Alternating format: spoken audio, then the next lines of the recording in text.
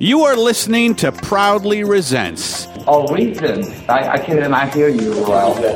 Hi, this is Danny Wazell. Proudly Resents.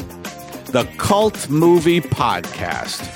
The Adam Spiegelman Show. To all you Proudly Resents listeners out there, just remember, you can't piss on hospitality. I want it! All right, welcome to Proudly Resents, proudlyresents.com. The Cult Movie Podcast. Usually we cover great bad movies. Today we kind of have an exception. There are two great guests. We have Chris Regan, writer, comedian, and just co-writer of William Shatner's latest book, Shatner Rules, which means Shatner talked a lot, Chris, and you wrote a lot? Yeah, it's kind of, he had a lot of great stories, and I kind of lassoed those stories into a book form. Yeah. And then just the other voice, so you feel like you can talk, Paul. Okay, thank you. I didn't want to say sitting on your hands. Well, I've not been introduced yet, so. Paul's, that's good. Forget it. Anyway, Chris, tell me more about you. It was great. We started back in June. Start back in June. Paul Sully Sullivan, of course, SullyBaseball.com. Of course. Producer, writer, director of First Time Caller. I'll Believe You, whatever it's called now. I'll Believe You. It's had about 15 more title changes since this show began, but... How many title changes do you do just so you can resell it? I know. What are you going to do? Well, I still call it First Time Caller, but it was released under I'll Believe You, so what are you going to do? So if there's any video stores left, you can go, Sully, you sound like you're going to hang yourself. Listen, it was a good... Now, can you live stream the film? I think you can. I know we're on Netflix. You may be able to live stream it. If you want, I can come to your home with a copy of it and show you. Try. It's called show business. That's right. Got to get the word out there. Well, here's how you live stream it. You walk by Sully's living room and you look in his window. He's sitting there watching it and crying with his pants down. We have a whole room just devoted to it. It's like the Christmas Story loop on TBS. We have the I'll Believe You loop, and I showed my kids it 48 times. Like, we know, Dad. We know it's about a radio station. So it's about and we're here to talk about a movie possibly worse than I'll Believe You. Just kidding, nothing to do with I'll Believe You. No, but it's it was the inspiration for I'll Believe You. Actually, it's a remake. This movie came out in The Glimmer Man, starring Steven Seagal and Keenan Ivory Wayans. Who I was looking him up. You can hire Keenan to speak to your corporations. Really? So this is how times have changed. There's a movie that was co-headlined by Seagal and Wayans. Seagal is a cop for reality show purposes, and Wayans will go to your corporate luncheon and talk about Homie the Clown. Well, what a difference because it's 1996, right? Yeah. Although it looks like it was made in 1986. Doesn't it? It really was. I really was shocked when I looked at the date because it's just like Lethal Weapon. Yeah. And the credits have these kind of like there's a little laser spark around everyone's name, and they kind of fly in and out, and there's been, when 48 Hours came out in 82, there was it became the template. I mean, that predates Lethal Weapon. Lethal Weapon was probably the best 48 Hours ripoff, but there was a period of time, especially in the 90s, where there was just, if you were a black actor, you will eventually be paired with a white actor and be, basically... Bulletproof with Damon Wayans and Adam Sandler. Fled was one, which is, I guess they were ex-cons, but you had the most ridiculous... I was convinced that studios had a big wheel with every black actor's name and every white actor's name, and they spun it, and whichever two ended up starred in a film. The worst one was... God, what was it called? The one with Chris Rock and Anthony Hopkins. Was it Bad Attitude? I don't remember. It was. I saw it, but that is the way that they came up with Driving Miss Daisy too. That makes total sense. Yeah. She was a little rebellious, and he was by the book.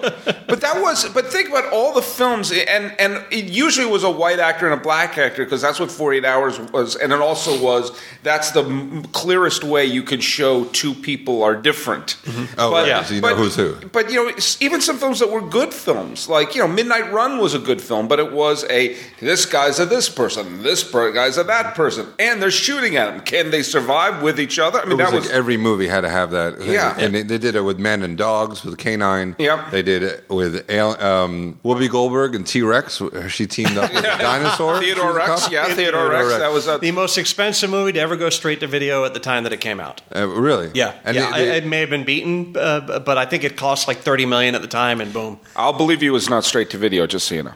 But we beat out Theodore Rex. So. You were in the theater longer than Theodore Rex. Yes, exactly. I have that going for me. By the way, we saw. Did you see it in the theater here in L.A.? I'll believe you? Yes. Yes, I did. We saw, and Sally, we all saw your movie in the theater, and the theater's now closed. It's now a Forever 21. That's the Beverly Cinema. It's called, wow, I forgot about I think it was the last movie they ever showed. Yeah. that was where we got booked into, a place about to be demolished. we also got booked into Cinema Paradiso.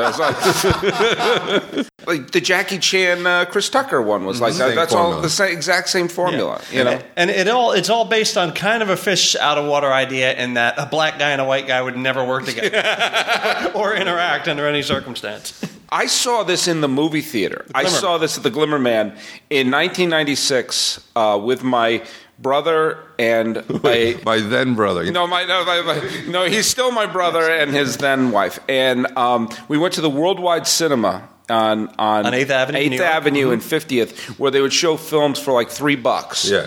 And we got $4 worth of entertainment with this film. I also saw that movie in Worldwide Cinema, $2. My brother was in town from San Francisco visiting. What do? We go see Glimmerman. I wonder if we were in the same theater, because I don't think I knew you then. No, but we left. We walked out of this movie. It was so bad. It was one of the few films. I walked out of a lot of movies in that theater because it was only $2. But we walked out of that movie about 20 minutes in. The 18th rain scene, I think I was just like, I can't see anything. I don't know what's going on. Yeah, for anyone who's seen the movie, it is raining every other scene, and then later on in the film, they have a shot of a TV and a weatherman saying, "This has been the rainiest winter on record." I think that was there to justify it, because it was obviously there for mood, that the rain to make it look. I mean, this came out after 7 as well, and there was kind of an ugliness to this film, which had with the serial killer, where they're cutting to it. So I think they were throwing a little of that 7 vibe to it, and so that film. It was constantly raining. And and halfway through it, it suddenly appears to be in Rome. Like there's this kid you see at the beginning of the film, and he's as big a MacGuffin as he'll ever get. Like he's a kid, he's threatening, and Seagal comes in, but then later he winds up in a convent that's candlelit, in this kind of Romanesque villa somewhere that's supposed to be in Los Angeles. We can go back to just real quick the Worldwide Plaza. This is the scene that we were there that you saw this movie in. I saw it. Yeah, there's people eating Chinese food. Mm-hmm. There's homeless people. Yeah. And there's large Mexican families with all their kids that are rated R. Puerto Rican families. It was New York. I'm sorry, it was New York. It's New York or Puerto Rican living families. over 10 years. Yeah, it used to be a place where Puerto Rican and Dominican families where homeless folks could just jump from one theater to the other. Yeah. And a lot of people really put down stakes at Worldwide Plaza. But it was I loved going to Worldwide Plaza because you could see 2 or 3 movies in a day and only spend wind up between that and popcorn spending $6 total. But when we went there, it was my brother, my then sister-in-law, and me, a Dominican family behind us, and like a couple other people there, and we were the only white people in the theater because Seagal draws in all minorities to his films. And the first scene that Seagal appears in, when he's in Kanan Ivory Wayans' office and he stands up, and he has a belly. This is the beginning of the belly. This is the very beginning of the scene. He's in it's not like, he's built, or maybe he's kind of muscular and block. No, it's obvious that it's a belly. There was an audible gasp in the theater, and the place burst out in laughter. And this is an action star. Well, it's all lit. Maybe the rain was to cover the gut, but it was all lit to kind of, and he wore vests that kind of hid it. Well, in some scenes he's wearing a black suit, usually against a black background, so he's kind of a floating head with a point. But in other scenes he's dressed like he's wearing quilted Chinese waiter jackets. He has these crazy kind of like Sonny Bono mid-60s outfits, which kind of makes me think that at some point he had a stake in some kind of fashion company. It was just like, okay, if I'm going to be in this movie, I have to wear these crazy nutty clothes because he's wearing outfits that you never saw another human being ever wear throughout the film. I have another theory. I have a theory that his whole Buddhism thing, which is that's his wackiness. That it's Kanan Ivory Wayans is a black guy, a generic black guy. He has no. constantly force things into him. He likes old movies, I guess, or he Yes, yeah. or like Oh yeah, they were looking for something. something like he just loves the Song of Bernadette or whatever movie he was watching. But his wackiness is that he's a Buddhist. And I'm convinced that Seagal converted to Buddhism when he realized that they wore those kind of muumuus, as opposed to Schwarzenegger can have his shirt off and he looks ripped. Or Stallone has his shirt off, he looks ripped, and Van Damme, and he can't do that anymore. So no, I look cool, man. That was like that. Born again Christians wear tight shirts. Yeah, exactly. Or Jews. He picked the most slimming religion he could possibly find. We wear a tallis like a scarf, and that would have covered up his man boobs. Well, you at least. also notice that throughout the film, and this became kind of the game that we were playing when we were watching the film back in '96, and also when I was watching it the other night to sort of give myself a refresher, because you need a refresher of the Glimmer Man. It's immediately forgettable. Notice all the things that are strategically placed in the shot to cover his gut. Like there would be like a drawer would open, like there'd be a TV monitor, someone's carrying a canoe across the screen, anything to be gut level. And there's a great part when he goes into the house and finds, I guess, his ex-wife or something, in one of the many plots that are discarded midway through. As he's running, they have I think it's a Steadicam shot where you start with him in the car and he runs all the way upstairs. He is framed from the bottom of his man boobs up the entire shot, and the director's like, never tilt down, because he's running, and that's probably his belly is sort of like flopping up and down. I mean, that's the best makeup could make him look. And the fact that he's named the Glimmer Man, which we get the explanation for, I checked, at an hour and 5 minutes into the film. of a 90-minute movie. 25 minutes What left. is the explanation? Well, it's You forgot. Well, I still don't get it. Brian Cox is there playing the Brian Cox character, and he explains. We need a Brian Cox He type. explains that in Vietnam, which is Vietnam War service is constantly popping up in Steven Seagal's own personal narrative, even though apparently there's. It's still 20 years ago. Yeah, and he was never in Vietnam. But they explain that in Vietnam he was this killer who was so good and so stealthy that people would only catch a glimmer of him before he killed them. And there's nothing stealthy about this guy in the movie. He's just kind of lumbering through everywhere. All you can do is glimmer and you hear boom, boom. It's like in Jurassic Park. You see the water sort of rippling as he's showing up, But you think they would at least catch a glimpse of his Nehru jacket or something? Do you think so? Glimmer Man, and when they call him Glimmer Man now, is it ironic? Are they using air quotes when they say, "Oh boy, here comes the Glimmer Man"? I mean, is it because? It just right towards the end of the movie, it's almost like, we forgot to tell people why this movie is called Glimmer Man. Yeah. And we learned that it's his nickname. He never brings it up. No one ever brings it up. It's just this character sort of offers this information. And you kind of wonder if Seagal at some point said, I'd like to make a movie called Glimmer Man. And then they found some sort of screenplay and sort of like retrofitted this bizarre character. It struck me as maybe that was something that was in a scene that was... Because there was... this was 90 minutes, so there was stuff that was cut out. And I'm sure there was something at the top. And maybe even have been a narrative at the beginning, like back when I was in Vietnam. And because the opening credit scenes is so awkward and ugly, and I think we're trying to emulate both Lethal Weapon and Seven at the same time, because they would cut to these shots of like people like crucified and like bleeding, jump cuts in camera kind so of effects. These are two cops who are looking to find this killer that kills people like a religion. They kill him and then they crucify him and they put.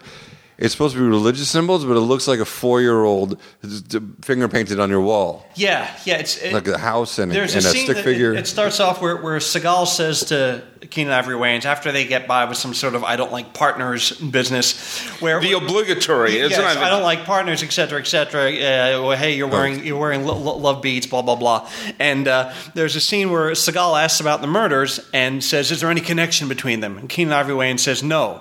Except for the fact that they're all Catholic and they're posed in crucifixion poses. I'm going to say that's a pretty strong connection between all the murders. Maybe the thing is that he's such a bad cop, Keenen Ivory Wayans, because he does a lot of mistakes like that. They're like, we'll bring in the remedial team. Yeah, he's a bad cop, and at the end, for some reason, they present him as a coward. That's the racist thing about these movies. The black guy always comes out like the coward. By the way, you notice who the producer of this film was?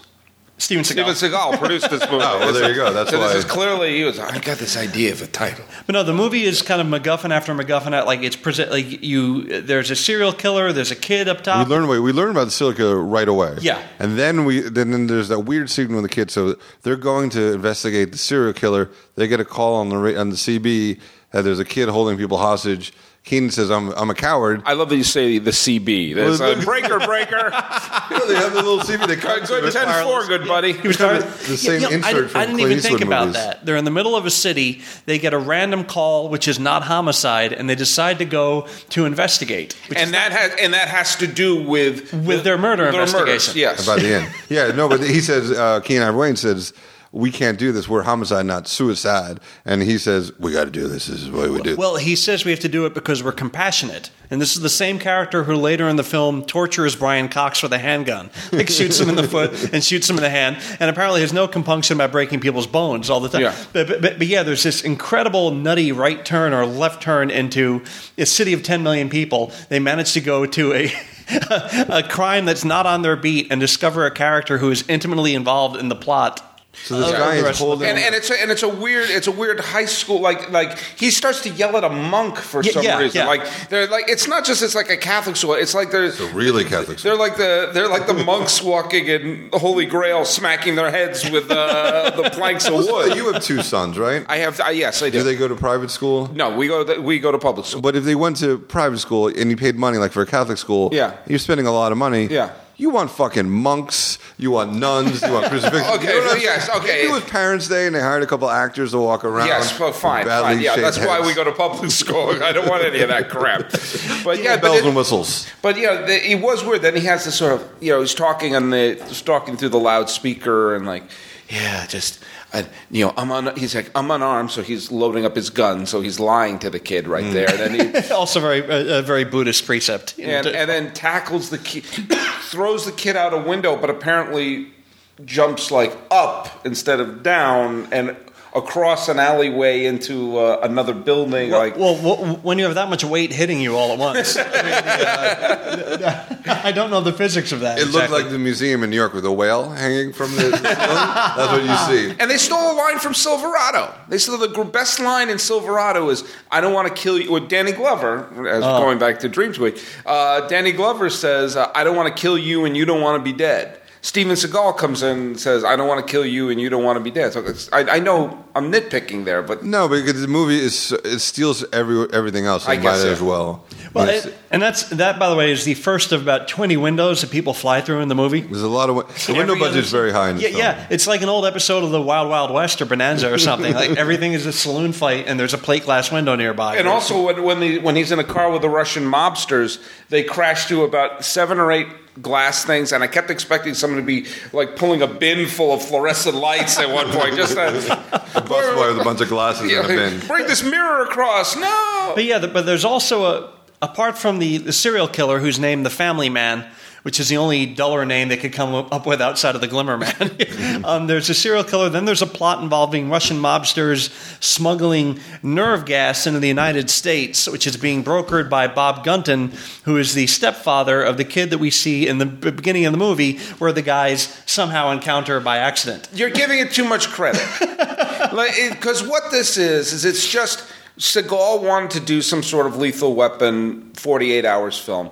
And it's not a movie, it's a movie flavored product. And it just kind of just says, if we just say, it's the Russian mob, it's a serial killer, this is connected to this, it sounds like there's a plot going It's all buzzwords. There's but no there writing. isn't. Yeah, but there is no real plot. If you had taken those scenes out and just hit shuffle and just put them in different order, it would have made just as much sense. What do you think? Like maybe you got caught not writing the movie, and they go, "What are you about scene 4? Hold on, Russian mob, fine, we're good." And scene 5, flying through windows, good. There are literally scenes where it felt like they did that because it's like right now is right around the time where he says I can't work with this guy to the chief. So there's a scene out of nowhere where I can't work with this guy, chief. Why not? Yeah. And then that's dropped. And then there's a scene where they go the hilarious scene where they go to the Chinese remedy place. Oh boy, Well, this is the comic relief. Yeah, and there's immediately some black-white tension because there's a Chinese woman who begins to speak to Keenan Ivory Wayans in Chinese, and he admonishes her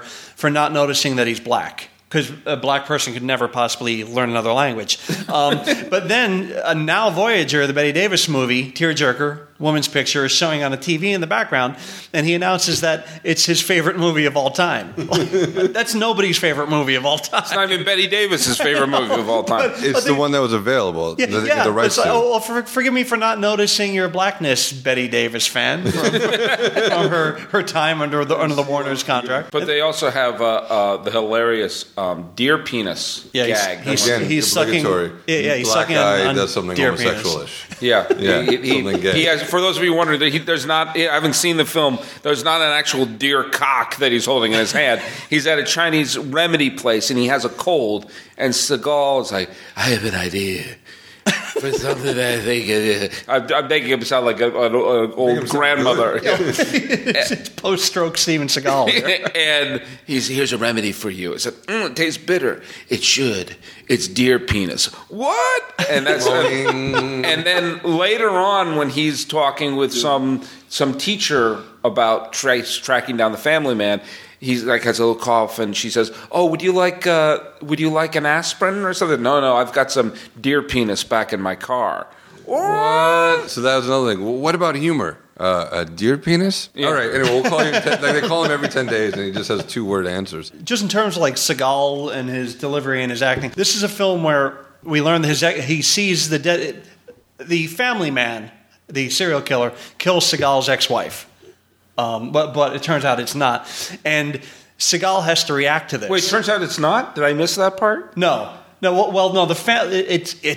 another red herring. Because the family man doesn't kill it. It's the Russian mob who kills him to frame him. But Seagal reacts to the sight. Are you all following this at home? But you have a scene where Seagal is supposedly broken up by his ex-wife's death, the mother of his children.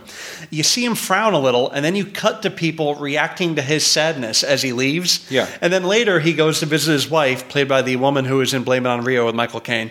And he has to explain to his children that their mother's dead. They also do another thing where they cut to the wife reacting to his emotion. It's a very unique way to get around an actor's limitations. Like he's very upset, but we'll cut to people noticing how upset he is, but we won't actually see him upset. Yeah. He goes out and he meets two like catalog model kids who are at a playhouse in the backyard, and they rack focus away. So suddenly Seagal's out of focus, and we see the woman in the foreground, and she's sad.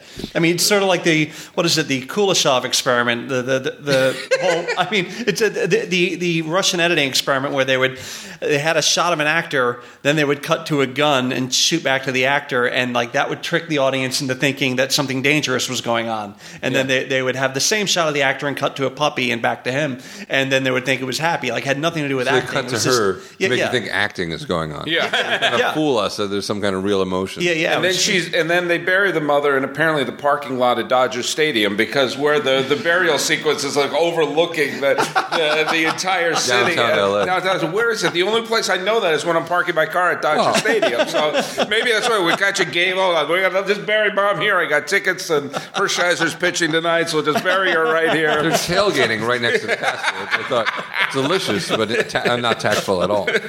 One of my other favorite things is the obligatory scene when he says, "Captain, I can't work with this guy." Yeah. He also asked someone to do this internet research, because computer research is really hard to find. So they look for background on the Glimmer Man. Yeah. Because Keenan Ivory Wayne's boss doesn't have any background.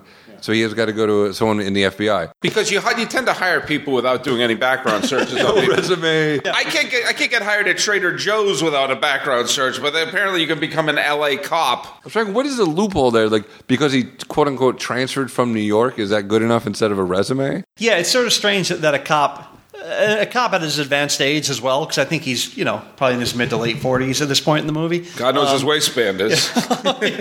He just transfers from New York to Los Angeles, and he suddenly arrives, and he's got a ponytail and all this other business. Yeah, but then there's no record of him anywhere.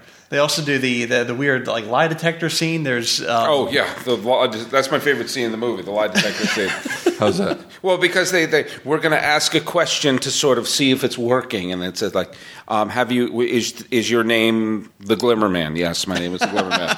Have you ever climbed Mount Everest? And they ask that as an obvious no, as an obvious no, and he says yes, and they're looking and said it's weird.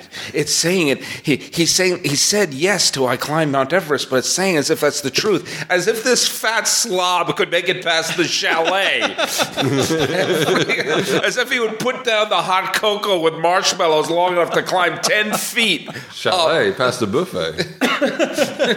Yeah, it was funny because you look at him. I remember when this movie came out thinking like, "Whoa, crap, this guy's let himself go." But if you look at him now, like he's just a mere slip of a thing in Glimmer Man. Like, he looks back at that and it's like, God, I thought I was fat then. I mean, right now he says, "God, I have to get back into Glimmer Man shape." But the thing though about that about some of his delivery though is that it's going to sound like a weird thing, but I'm saying this with no irony. Watching the Glimmer Man makes you appreciate how good an actor Arnold and Stallone are in their action films, because a staple in all those things is an act of violence and then a quick quip right afterwards, and you realize, God, Schwarzenegger is pretty good at that. When you consider it a divorce or whatever it is, or Stallone says something, and because he would hit the guy at the restaurant and then sort of pick up the phone and say, "Yeah, why don't you come on down? There's a table available for you," like with a little smirk on his face. Yeah. That is the most uncool line reading, and there's no emotion behind it. There's a real blank about him, kind of a void. I mean, there's no real warmth or humor there, and it's strange.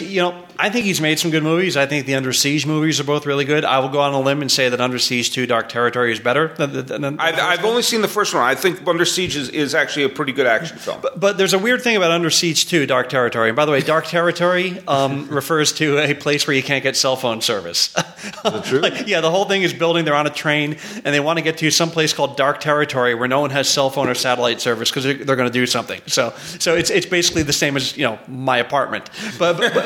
But there's all these actors in Under Siege 2, and there are a lot of great actors in Eric Bogosian's in it, Everett Gill's in it, like all these great character actors. But nearly every character working with Seagal in it at some point in the movie has to turn to him and say, "You're a hero, man."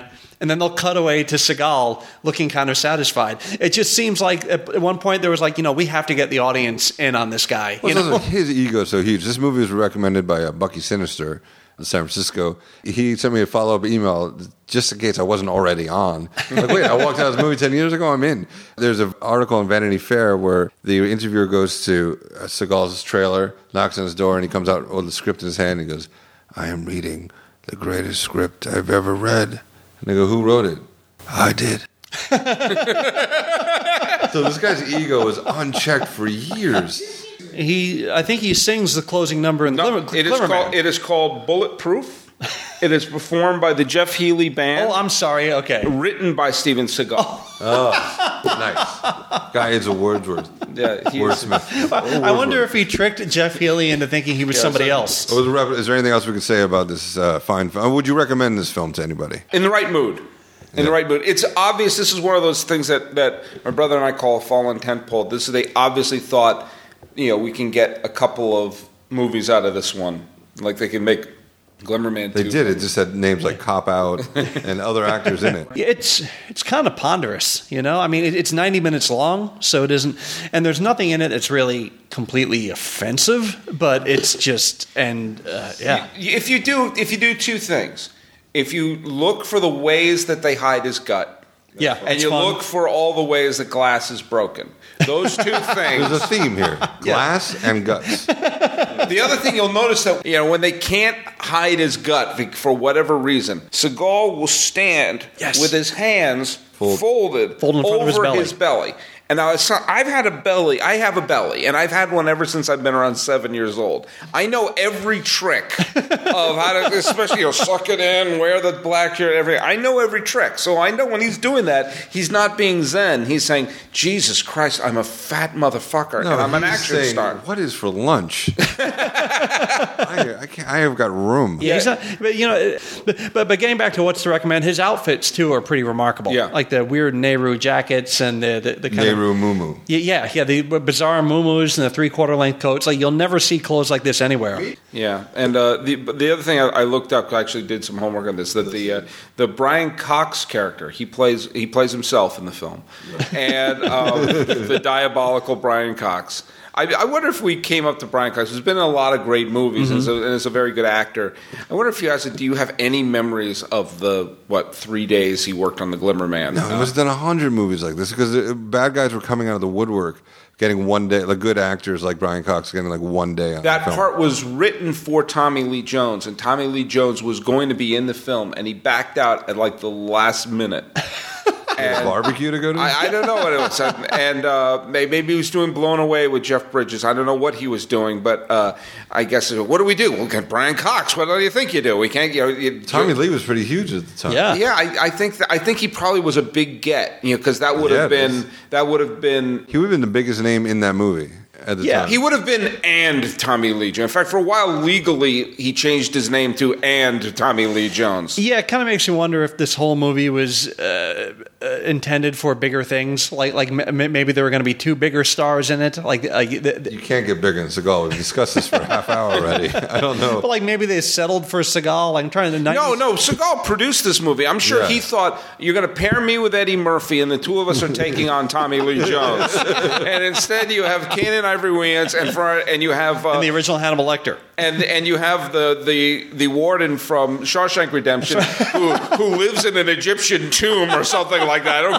They're like hieroglyphics of his. It's actually that's Frank Lloyd Wright house. It's in Los Feliz. Where that was shot. So how silly of me! Yeah. You didn't recognize the house? I'm sorry, I didn't. I'm not. Frank Lloyd was standing right in front of it. His name is Frank Lloyd House, actually. I'm sure that was his intention. That one day would wind up, as a backdrop to a fat guy in a jacket. So I'd say see this movie, see Samurai Cop. Like you were saying, like you have better appreciations for like Schwarzenegger films. Yeah, you see like this. So you see a film like Commando, or you see a film like even The Running Man or something where Schwarzenegger would kick. I mean, Schwarzenegger's been in some I think legitimately good action films. Even Stallone. I mean, but Stallone, even something as stupid as Cobra, and you did an episode on Cobra. I've seen Cobra, and Cobra sucks. Go check out our episode on Cobra. But even when Stallone would say, you've got an attitude problem, it's just a little one. I mean, there's at least a little amps behind it. There's some energy behind it. You appreciate how good that is. Yeah, how hard that is too. Yeah. So I think if that's the A is Stallone, this is C level, and then you should see Samurai Cop, which is F. So low budget. Now, what's Samurai Cop? It's their version of Cobra. Stallone's bodyguard got to do his own movie, and he plays Samurai Cop, kind of like a Steven Seagal character. This isn't the thing. Cop. Wait, this isn't the thing with Lee Van Cleef. No, that's Master Ninja. I'm sorry, I'm getting the... But this came out in theaters? Yeah, in the 80s. It's fantastic. We covered it on the show. Did it have more release? Was it in more theaters than I'll believe you? I'm just clinging to a few things in my life here. So you still have that, too. That is Samurai Cop. So go to our website to find out where to see this movie, which spoiler alert, you can see on Netflix streaming. Get a link there. Also, Samurai Cop and Cobra, SullyBaseball.com. And a link to buy Chris Regan's book, co-written by a guy named William Shatner, called Shatner Rules. It's very. I can actually say I've read it cover to cover. It's very, very funny. I need it back. I can't believe you didn't buy a copy of your own friend's book. I got it at the library. Thank you, Paul. But he autographed it, which is awkward. So Proudly Resents, ProudlyResents.com, and at Proudly Resents. Also, check out Dream Tweet. Sully and Chris go head-to-head on the game show Dream Tweet. It was close. It was close. No spoilers. No spoilers. You can hear them compete on iTunes on the show called Dream Tweet. Also, check out, if you're a podcaster, Independent Podcast Alliance on Facebook, or go to our site, proudlyresents.com/IPA. I've run out of plugs. All right, thanks, guys.